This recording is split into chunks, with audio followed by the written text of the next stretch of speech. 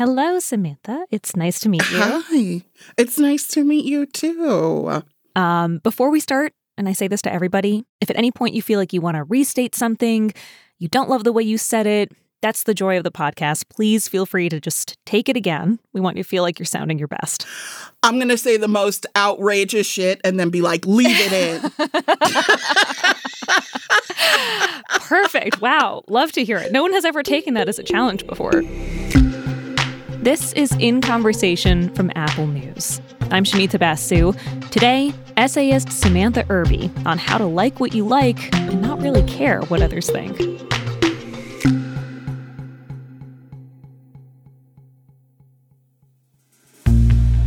I read a lot for work.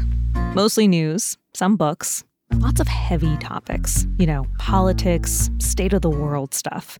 But recently, I picked up a book of essays that made me laugh out loud so hard I had tears streaming down my face. And I realized it's been so long since I nourished myself with a book that was purely fun. The book is called Quietly Hostile. It's a new collection of essays by humor writer Samantha Irby. Really just a bunch of observations and musings from her everyday life, which might look a lot like yours, except somehow way funnier the way she tells it. She's got a growing fan base and credits on several TV shows, too. She wrote my favorite episode of the TV show Shrill, which was adapted from Lindy West's book, and she's part of the writer's room on the Sex and the City reboot called And Just Like That. I recently sat down with Sam Irby to talk about her process of writing during the pandemic, about Sex and the City, of course, and about how important it is to just do things you enjoy, even if they seem frivolous or stupid. And because she does so many different things, I started by asking her how she describes herself. To be funny and self-effacing, I would say something like joke donkey. You know what I mean? Like professional idiot, sad clown, but writer with a question mark is that's maybe a big the question most mark for someone whose books have been on the best-selling list consistently. Here's the thing, though. I just, and this will keep me humble, I guess, forever. I will always just think of them as like printed out blogs, right? Because I don't have like a setup. You know how there are writers who are like, this is my desk, this is where I work, I get up and I do this. And like that to me feels like a real writer. Yeah. And what I do, which is panic in the middle of the night as the deadline is looming, that doesn't feel like it should be called writing. I mean, it is. But like what I do, making poop jokes with trauma in between doesn't feel, I don't know, but writer. My title should be talker because look at how long it took me to explain why I'm not a writer. But listen, I think what you're describing is a kind of underrated part of the creative process for a lot of creators, which is sometimes it really is that you're just up against the deadline. Yeah. And you're waiting till the last minute, or you're just every time blurting it all out and blobbing it on the page, right? Every single time.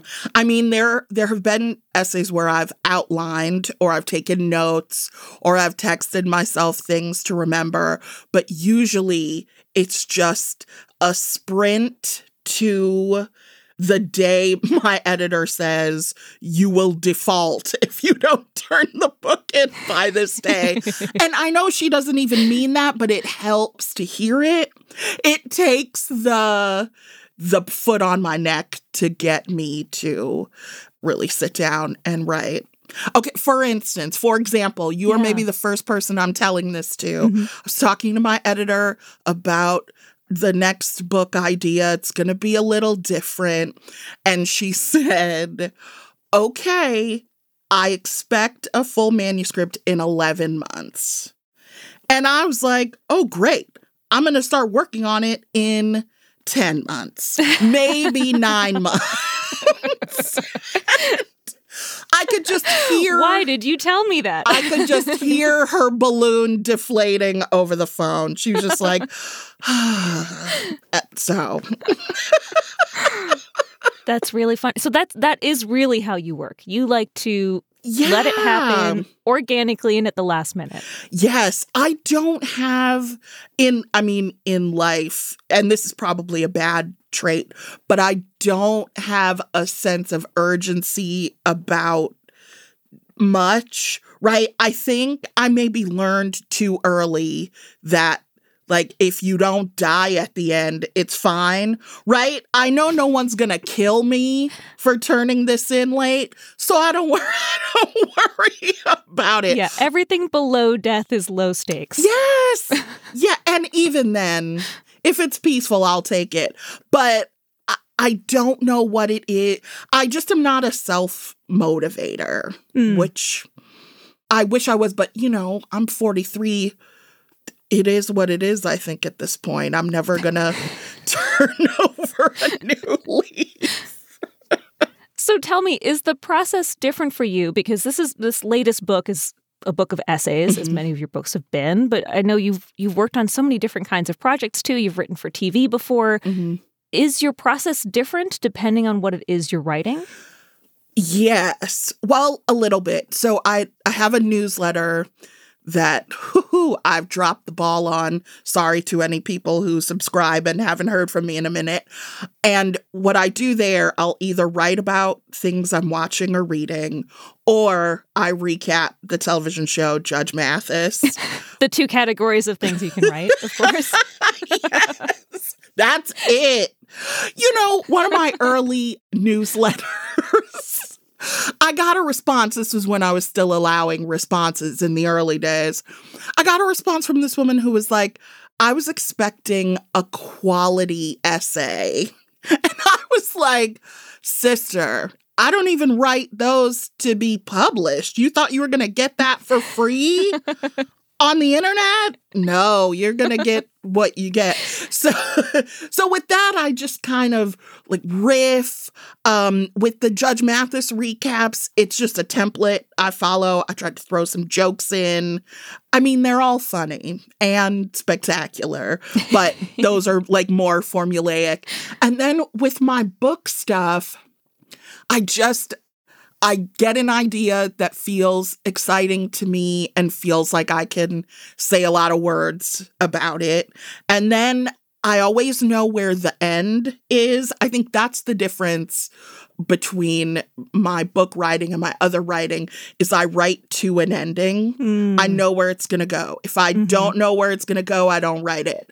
All of the things that I sort of have, growing mold in my draft folder, it's all stuff that I was like, I don't know how to land this plane.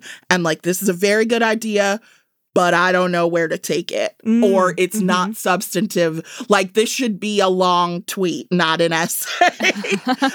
So those things I don't do. But pretty much everything else, I just write what I'm feeling like. I do a once-over read, and that's it. But with the book stuff, you have to read it so many times. You get nauseous thinking about it, and it gets edited by other people. I mean, maybe that's the main difference is, like, both with books and TV, other people's input matters, and you have to consider it.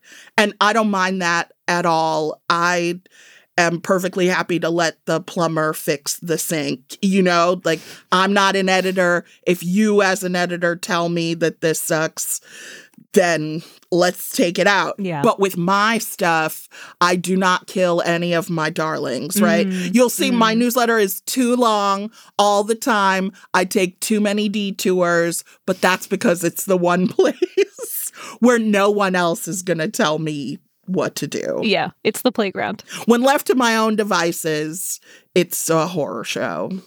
But well, so let's talk about the latest book. Let's talk about Quietly Hostile, because you wrote about, you were working on it during the pandemic, and the very first essay in the opener, we hear more about your pandemic experience, the early pandemic experience.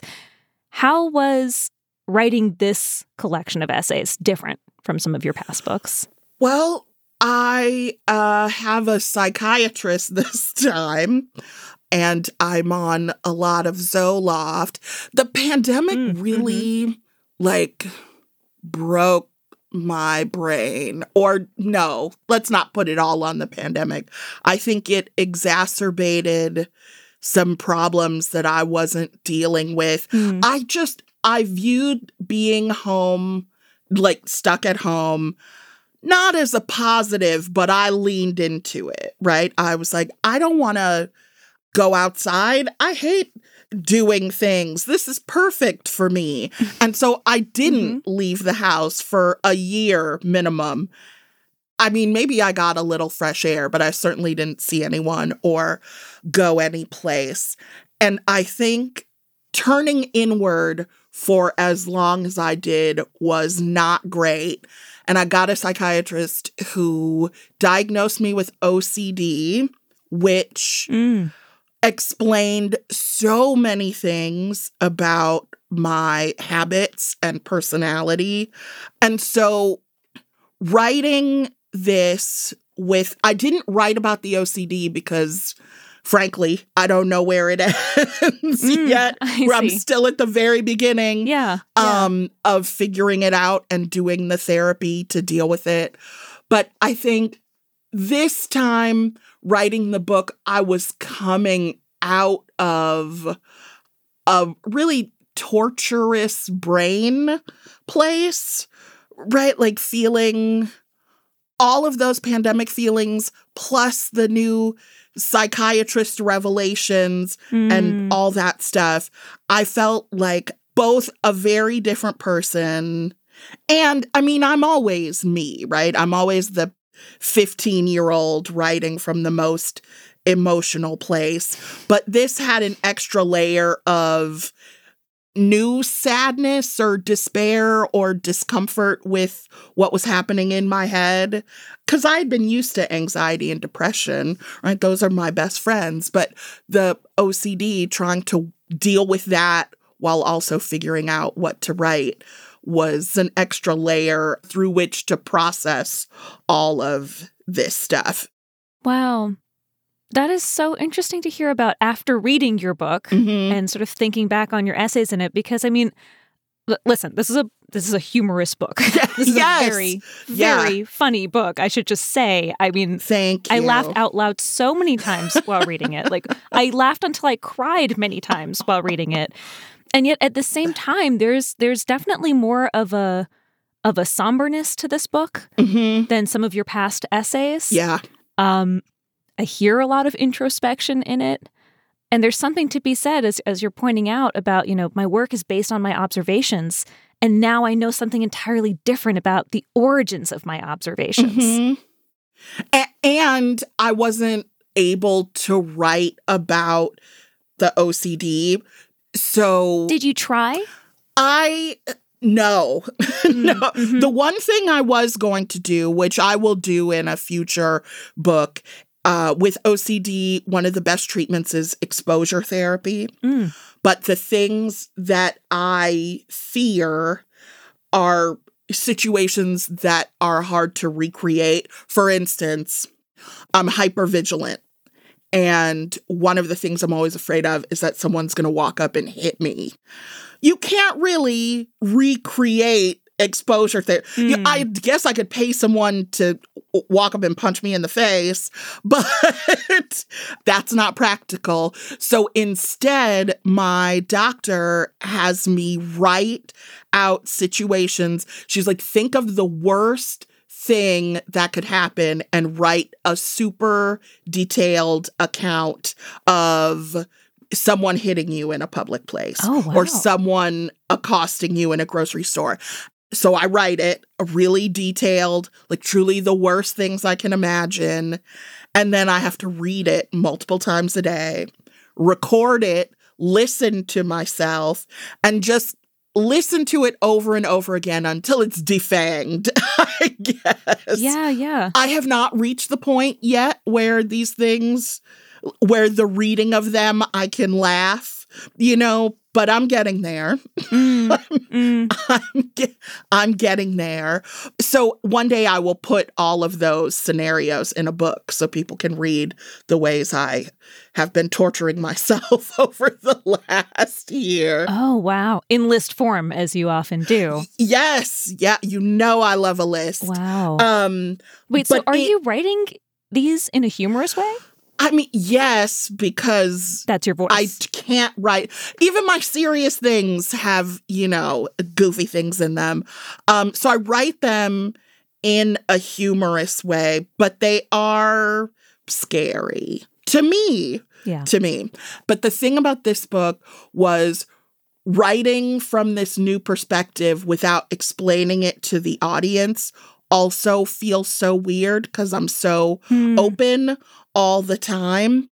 So it was very weird it feels almost like cheating if I have a big thing going on and I don't put it in a book, right? I feel like I'm denying the audience something, but it's just until I work it out. Yeah. Till I know what I want to say about it, keep your eyes peeled. Yeah. We'll have the OCD journey eventually.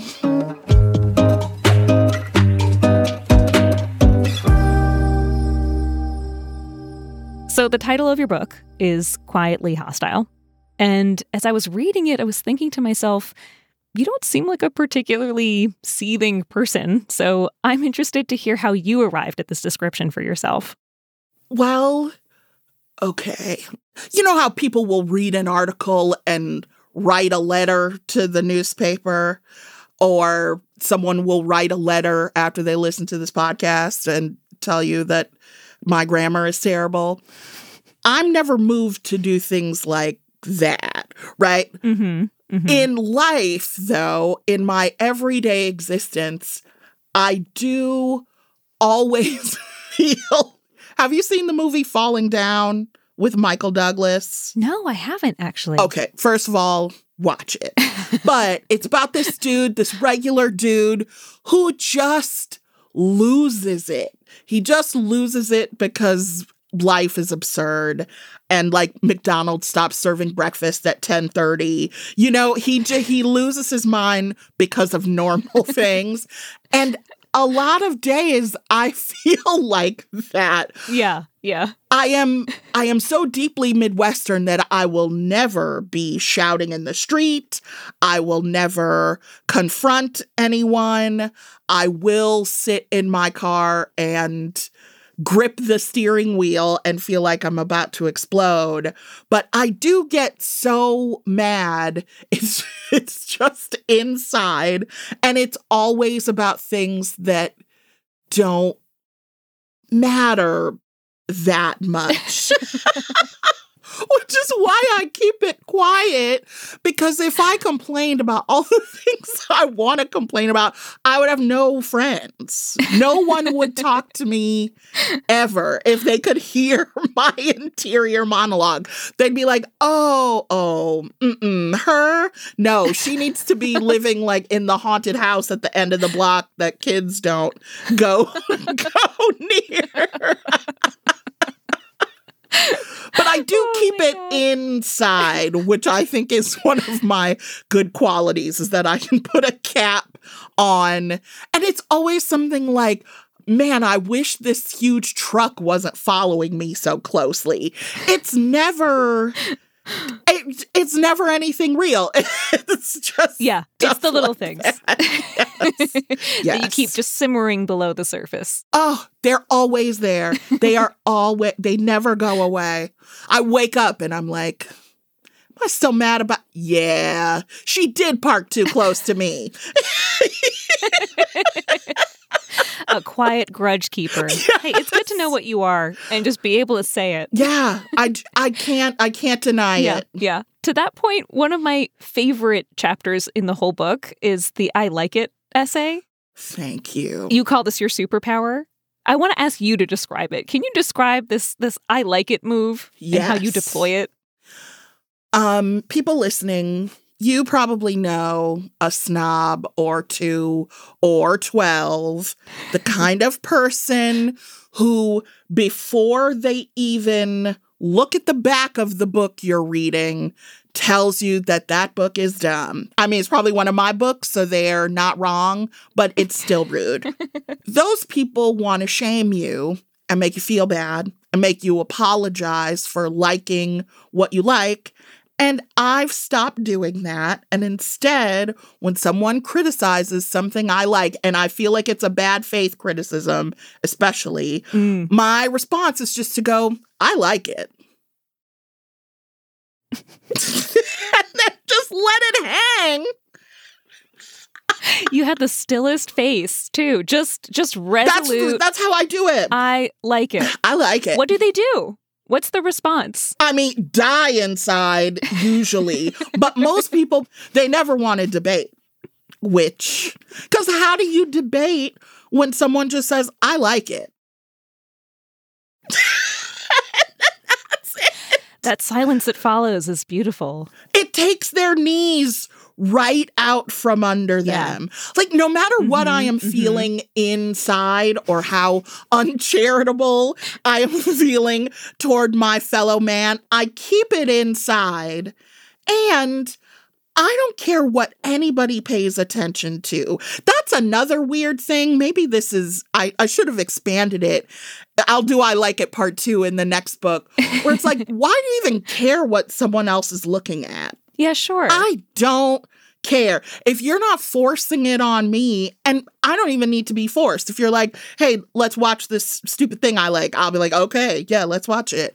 But even caring about what other people are paying attention to is so nuts to me, let alone having an opinion on it or a fake opinion. Come on. Yeah. Come on. Yeah, I have to admit, when I read this essay, I can think of plenty of I like it things that I have quietly kept to myself. And I don't know. I feel like reading this essay actually it made me want to be braver. It gave me like Do you want to say one now? Okay, I'll say one now. This is like not that controversial. That's the other thing, right? Like most of the examples I came up with are these are not a big deal, right? What does it matter? But it's like it's social shame or something, right? It's social shame. Yes. You're not reading like Mein Kampf or whatever. You're reading a book you got at Walgreens. Exactly. You don't have to feel very much bad. Not a big deal. It's just my thing. If it's your ick, that's fine. Yes. For me, this is what I was thinking about was, I mean, okay, so there's like all this health food, like your body is a temple, et cetera, et cetera. Truthfully, though, if you ask me at the end of the day what peanut butter I want it to be a peanut butter with so many ingredients that I can't pronounce in it because they just taste better to me. I don't know what to tell you. You are correct. The peanut butters that are like just peanuts, proud to say, I've tried them and I don't like them. The layer of oil alone is reason not to buy those. You want your peanut butter smooth or crunchy, but a consistently crunchy texture. My favorite, so my wife and I are very different. And one of our big differences is that I like things from the store, right? I'm like, oh, we're having cake, get a cake from the store. And she's like, oh, no, I'm baking a cake. And I'm like, the store has them, right? Yes. Right. Y'all can eat that low sugar, whatever cake. I'm going to get this one from the store that like tastes good and could survive a nuclear bomb. Right. But yeah, I'm with you. The food snobs. Some of the worst kind of snobs. People who are like, oh, McDonald's. I feel like we're living through this time where it's like really sinful to hold some of these, opposing opinions. And right. I just like the idea of arresting it and like stopping it in its tracks with an I like it. Yes. I mean, one of the things about the pandemic, it's like life is so hard and we live through so much. My personal choices that affect me only cannot be something I'm feeling bad about. You know what I mean? Yeah, if I totally want to get a jar of Skippy and eat it off a spoon, that's okay. That's what I'm going to do. You're going to enjoy it. Yes. It's not hurting anybody.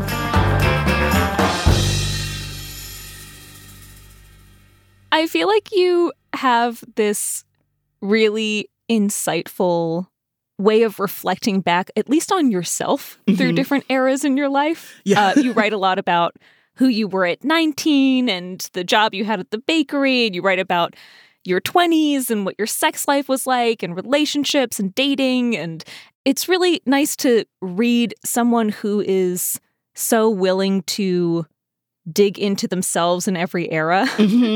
And I know that in this book, at least, you write about how you were working on a TV show based on your life for many years. And that show ultimately did not get picked up. But what a difficult experience it was to really write about yourself through those decades. Because your character, as I understand it, was sort of a mix together of all these yous of different decades. Yeah, it was elements of current me, the writer, but not with a wife and stuff because they wanted TV Sam to be single. But also working at the bakery where I worked when it was my first real jobby job.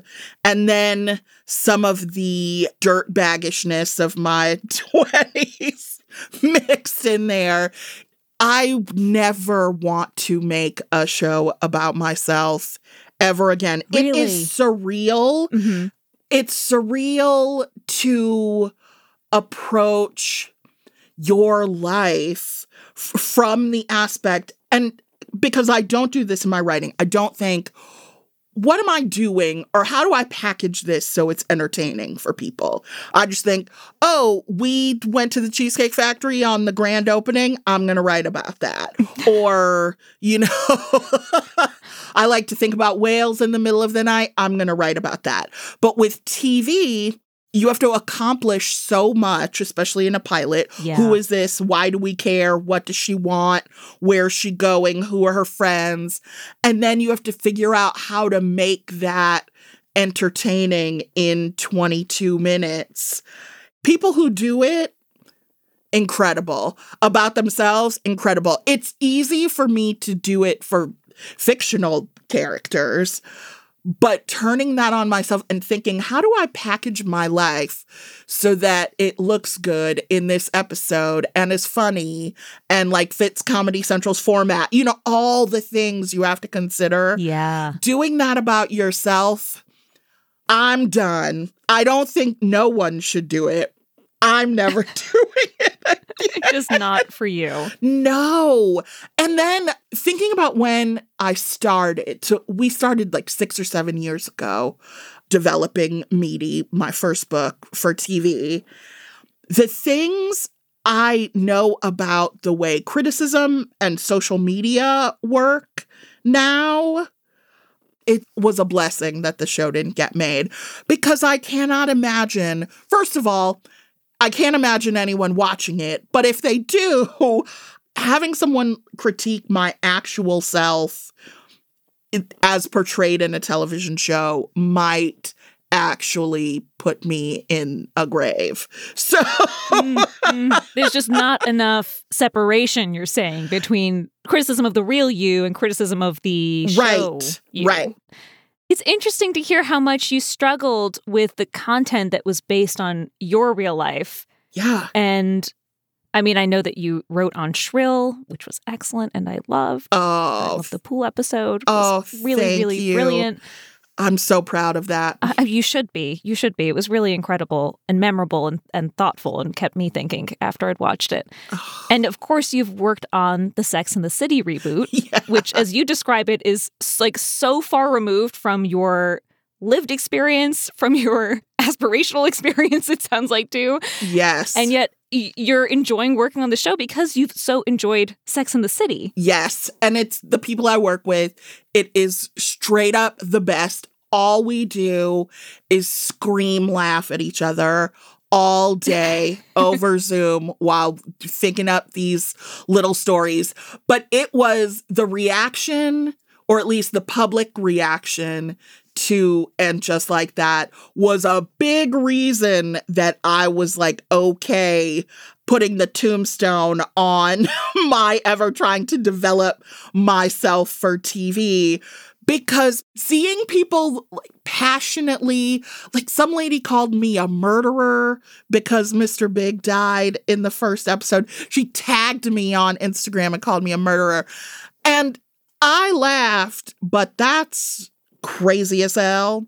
And I cannot subject myself, my personal, tender baby self that I'm putting on the screen, I could not subject her or the actor playing her to that kind of, it's fun to talk about shows till it's a show you worked on. And then it's like, oh, people are so mean. So now. Can I confess something to you? This might make you faint. Yes. I have watched less than 2 collective minutes of any Sex and the City, like old Sex and the City. I have not watched Sex and the City. For real? Yeah, for real. And not like out of like a stance or anything. I just never watched it. Yeah. Yeah. Okay. I'm not going to roast you because... What do I do? What do I do now? Well, first, let me admit to you that I've never watched a single episode of The Sopranos or Breaking Bad. Sometimes you just miss the big shit. Sometimes you miss the big cultural moment. Sometimes you miss them. Where should you start? Well... That is first of all, that is a really generous and compassionate response, so thank you for that. Oh, you're welcome. I get it. Okay. I think you could, maybe this is blasphemous. No, you can't. I was going to say you could skip the first season, but you can't. You could, I'm sorry, you have to watch the whole thing. You're like, I have no better advice for you than watch every single minute of it that's ever been made. Okay, you need a text buddy to watch it with you or someone to watch it with you. When catching up on old things, I feel less gross and weird if I'm talking to someone else about it. I don't feel like a loser who missed the boat. I'm like, this is the two of us we're having a thing. This is socializing. I get social points for this. Yes. Yeah. Okay, that's what I'm going to do. You could text me if you need to and just be like, I'm on episode 1 and I'll start right there and watch it with you. Thank you.